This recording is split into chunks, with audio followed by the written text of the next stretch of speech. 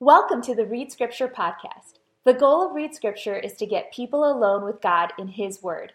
For more information, visit readscripture.org. Okay, so we continue reading through the entire Bible, and I hope you really are doing this, like you're reading every day. The point of this podcast is not that I summarize the Bible for you, but that we're reading through it together. In fact, if this is it for you, like you're not actually reading the Bible, you're just listening to a podcast, then this is accomplishing exactly the opposite of what I had hoped. Our desire is not to create another podcast. We have plenty of voices. The idea is to get people reading the Bible for themselves, spending quality time alone with God and digging deeply in His Word because you want to know Him. And the point of this time is just for me to show you, look, here's what I got as I was reading through the Bible. Sometimes I'll interview other people so you can understand how other people are studying the Word of God. And hopefully this helps you in your time alone with Him. Like this week, we read Galatians and Ephesians and Philippians. So it is absolutely impossible for me in 20 minutes to summarize those three rich, deep books of the Bible. But just want to point out a few things that hopefully you caught, and maybe as I point some of these things, it'll guide you in further reading and going, oh, okay, I need to look a little deeper at certain passages, or maybe it's just an encouragement of what happens to me almost every day when I talk to others about the Bible reading. They'll point something out to me that I missed, and that's really what it's all about fellowship over the Word. But let's get into it because there's so much. And just from the book of Galatians, Paul's emphasizing the gospel. And some passages, obviously chapter 1, verse 7, he explains that there are some who trouble you and want to distort the gospel of Christ. Okay, this is huge. There are those, even back then, and there always will be as long as we're on this earth before the return of Christ, there will always be those who want to distort the gospel of Christ. That's what this is about. That's why you have to read the Bible for yourself. I mean, I could distort the gospel of Christ. I could be doing it to you right now. I could be fooling you. So if your whole faith is in one person's voice or a couple people's sermons, man, that's a dangerous place to be because people can distort the gospel of Christ. That's why we read through the book of Romans. He was explaining the gospel to us. That's why we were reading through Corinthians. Again, he's emphasizing the gospel. And here we get to Galatians, and he says it again. There's going to be people who distort this. And so in the next verse, he says, but even if we or an angel from heaven should preach to you a gospel contrary to the one we preach to you, let him be accursed. As we have said before, so now I say again, if anyone is preaching to you a gospel contrary to the one you received, let him be accursed. Okay, this is no small matter. Paul's using strong words here and saying, look, I don't care if it's some heavenly being. I don't care if it's me. This is so precious. This is so valuable that if anyone distorts it, they should be cursed by God. And so what was happening to the Galatian church was that there were people that were distorting the gospel. They were trying to add works to it as though the works were creating some sort of righteousness and they were being justified by these works. And Paul's telling the Galatians, no, he says it again in chapter 2. He says in verse 16, we know that a person is not justified by works of the law, but through faith in Jesus Christ. So we also have believed in Christ Jesus in order to be, in order to be justified by faith in Christ and not by works of the law, because by works of the law no one will be justified. going to read it again. We know that a person is not justified by works of the law, but through faith in Jesus Christ. So we also have believed in Christ Jesus in order to be justified by faith in Christ and not by works of the law, because by works of the law no one will be justified. It's all about the grace of God. And that's why in verse 21 he says, I do not nullify the grace of God. For if righteousness were through the law, then Christ died for no purpose. He goes, look, if we could get salvation any other way, why did Jesus die? Okay, if this is about you working your way or you being a good person, he goes, then Christ died for nothing. Look, we live in a time when people say, oh, well, there are many ways to heaven. And I just go, well, look at what Paul says. If there are many ways to heaven, then why did God have his one and only son die? To make one more way? Really? So this brilliant, amazing, holy God and his only begotten son, he's saying, you know what? There's so many ways to heaven, but you know what? Let's have you tortured. Let's have you suffer. Let's have you face my wrath just to add one more way? That really makes sense to you? No, what Paul says here makes sense. He goes, look, I don't nullify the grace of God, because if you get righteousness through the law or any other way, then why did Christ die? Look, this is about us sitting here, not trying to earn any salvation for ourselves, any righteousness, any justification. It's about Jesus. He did it all. Without him, we'd be nowhere. We had no hope. We couldn't get righteousness on our own. That's what the book of Galatians is about. That's what the book of Ephesians is about. I mean, Paul's explaining it again about how in chapter 2, he says, you were dead in the trespasses and sins in which you once walked. You were dead. He explains that we had no hope.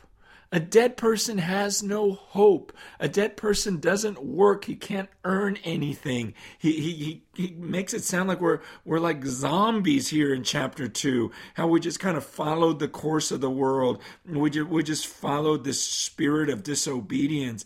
In verse 3, among whom we all once lived in the passions of our flesh, carrying out the desires of the body and the mind, and were by nature children of wrath, like the rest of mankind. He says, look, we're no different. Man, that phrase, we were by nature children of wrath. Just like he said in Romans, remember that? How we were enemies. We're about to face the wrath and fury of God. Here he says, just like the rest of mankind, we were by nature children of wrath. And then verse 4, but God, being rich in mercy, because of the great love with which he loved us, even when we were dead in our trespasses, made us alive together with Christ. By grace you have been saved. Over and over again, by grace you have been saved. This is God giving it to you. It's by grace, verse 8. You have been saved through faith. This is not your own doing. It is the gift of God, not as a result of works, so that no one may boast. This is so important to God. This is the gospel. This is what Paul is saying in Galatians. If anyone changes this, let him be accursed, because it's not about you. It's not about you fulfilling this law or doing this or being such a great person or giving all your money away to the poor or living so simply. It's not about these things. He says, look, it's a gift from God, because God doesn't want anyone boasting. It was about you being by nature a child of wrath. You know yourself. You were just doing what felt good. Whatever you wanted to think in your mind, whatever sin you could pursue and get away with, you were all about that. And so you were facing his wrath, but God, being rich in mercy because of the great love with which he loved us. Okay, no other reason except for God. Because God, at his very core of who he is, he's rich in mercy. Okay, and it says, and the cause because of his great love with which he loved us. Look, I know some of us are insecure. Some of us don't get how someone like God obviously could love us. But the Bible says that was the motivation. You can only go with one or the other. You either go, okay, well, I was such a great person that God decided to love me. Or you go, no, God was just such a great God, so full of love and so rich in mercy that he loved me and he poured out his grace on me. And that's why Paul says, look, I don't care if an angel from heaven, I don't care if some heavenly being that terrifies you comes down and tells you something different. He says, you know what, that angel can just go to hell. That angel can just be accursed by God. Because don't let anyone tell you that this is about anything else other than this amazing God. You did nothing. We were by nature children of wrath, and God stepped in, and that's why we worship him. That's why we read his word. We want to learn more about this God who gave us this great gift. It's nothing to do with our works. Yet at the same time, in Philippians, you have a very, very key passage in chapter 2, verse 12. He says, therefore, my beloved, as you have always obeyed, so now, not only as in my presence, but much more in my absence, work out your own salvation with fear and trembling.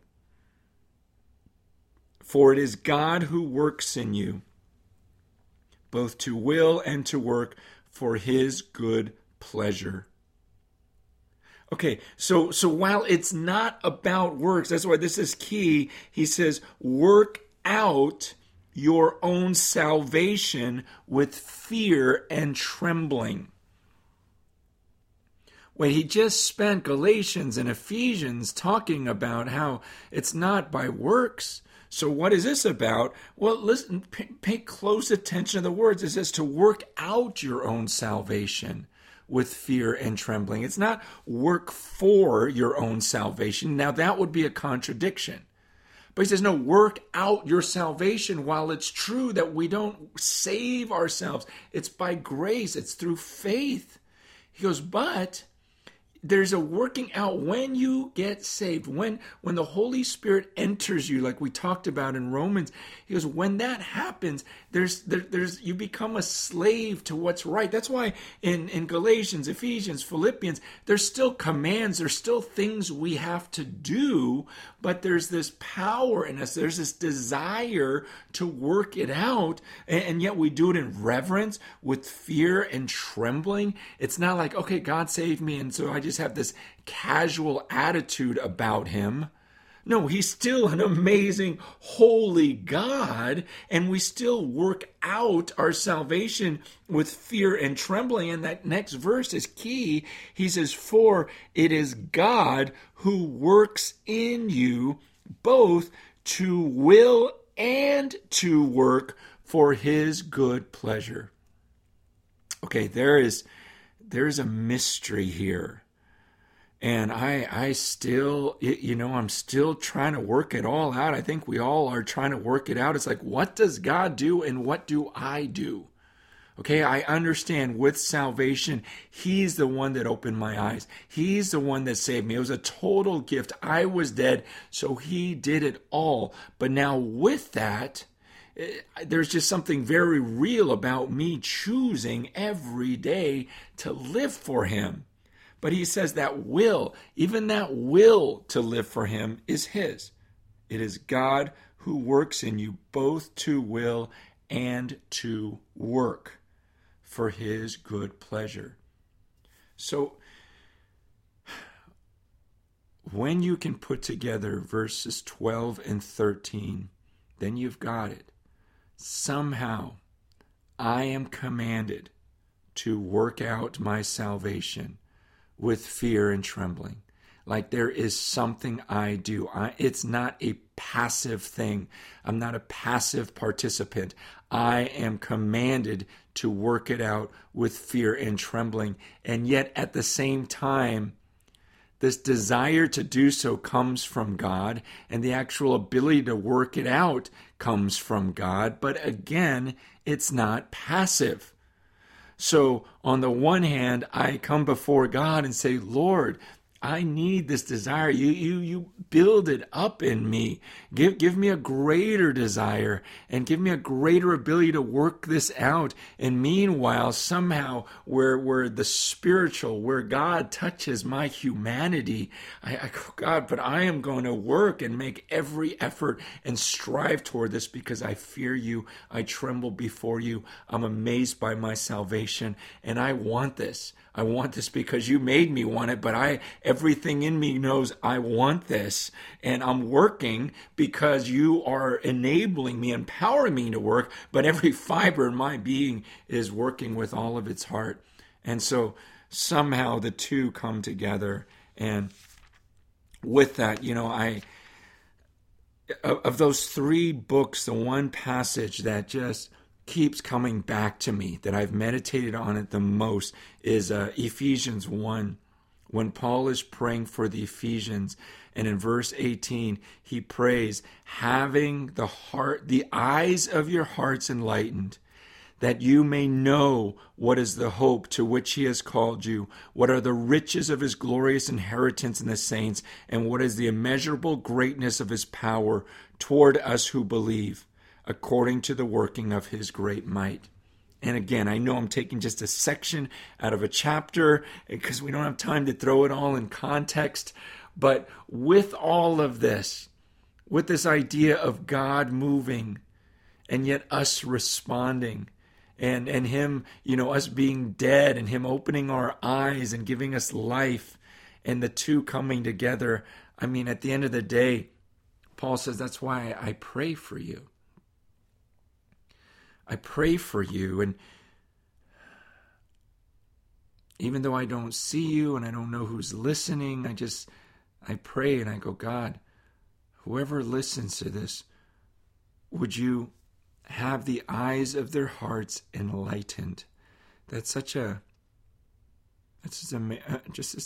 crazy phrase. He's saying having the eyes of your hearts enlightened. Okay, so this is not just a physical exercise. It is not just a mental exercise where I'm asking you, read the Bible, look at these words, and understand it. That's necessary, but that's not all of it. That's not sufficient at all, because it's not just about your physical eyes reading some physical words on a piece of paper. That's why Paul's praying. He goes, I want the eyes of their hearts. Okay, did you know that somehow internally there's a vision? There's a sense of seeing. That's why the Bible talks about us being veiled at times, and for the natural man not being able to see these things. We saw that in Corinthians. That's why Paul is praying to God, because again, we're blind. We're dead in our trespasses and sins in a spiritual sense, in a very real sense. So Paul says, I want the eyes of their hearts enlightened. Why? That you may know what is the hope to which he has called you. Okay, so somehow something spiritual has to happen so that you can know the hope to which he has called you. Now, a lot of us are terrible hopers, right? Like when we go into a situation, we just kind of expect the worst. This way we can't be hurt. Okay, then if something good happens, we go, oh, okay, that was better than I expected. But it's the people with low expectations that tend to be the happiest because they just won't get let down. But what Paul is saying and what God says all through the scriptures is he doesn't want us to be like that when it comes to his promises.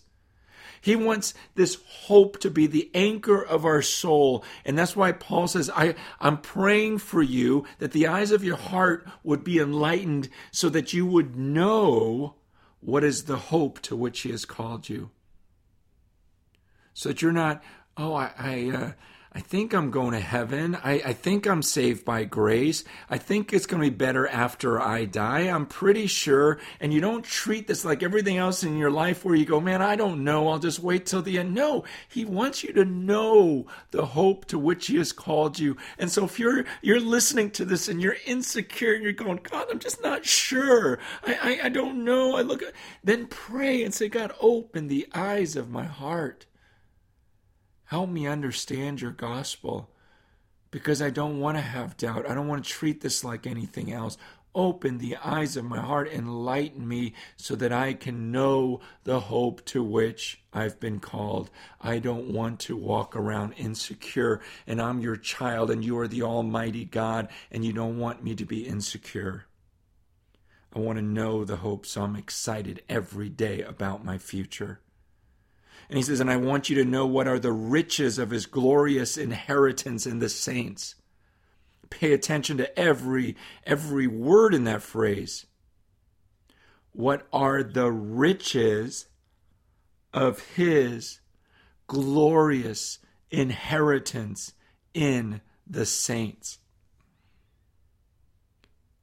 He does not say, what are the riches of your glorious inheritance? But he says, what are the riches of his glorious inheritance in the saints? Whose inheritance? He's talking about God's inheritance? And his inheritance is immeasurably great? I'm sorry, his inheritance, he calls it riches and he calls it glorious. What are the riches of his glorious inheritance in the saints? So it's his inheritance, and his inheritance is the saints. It's us. That what Jesus did on the cross made us so beautiful that God longs for his glorious inheritance. Now that requires some serious faith, especially for many who are listening to this, and you've maybe have never had anyone look at you as a treasure. Maybe you grew up without parents who treasured you and just thought, man, you are everything to me.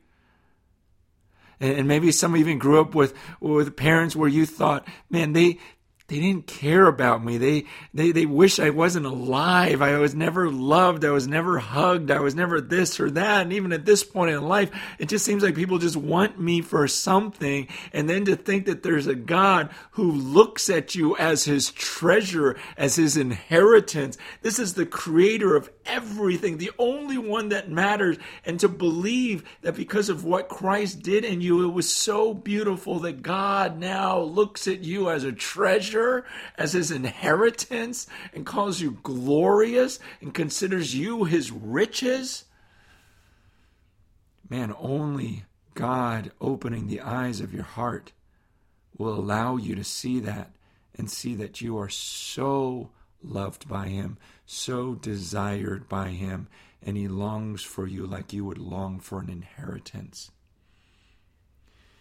And then verse 19, and what is the immeasurable greatness of his power toward us who believe? Do you believe that? The immeasurable greatness of his power toward us who believe.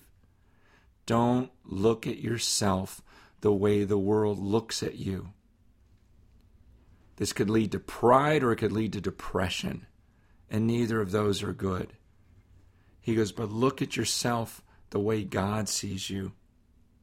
What is the immeasurable greatness of his power toward us who believe? People may look at you and you may look at yourself as not truly being gifted, not really having many abilities because you didn't stack up at school, your grades didn't add up. Maybe you have a failed business. Maybe you've never worked your way up the chain in a job. Maybe you weren't popular. Maybe you weren't this or that. So then you look at a verse like this and say the immeasurable greatness of his power toward us who believe. Look, you've got to trust the word of God. There is tremendous power in you. Like last week when we talked about the gifting, the manifestation of the Holy Spirit.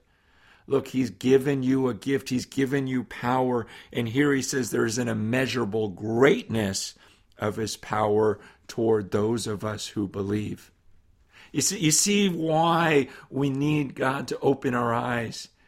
And this is why we pray for those who are trying to understand the gospel, or for those that we love so badly, so desperately need the gospel. They just don't get it.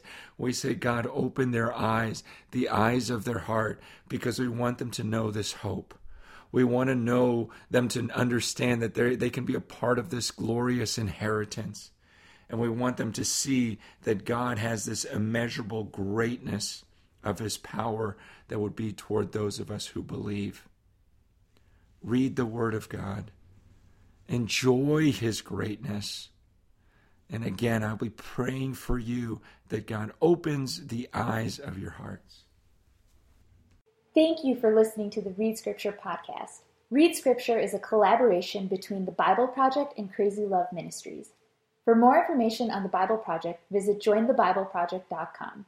For more information on Crazy Love Ministries, visit crazylove.org.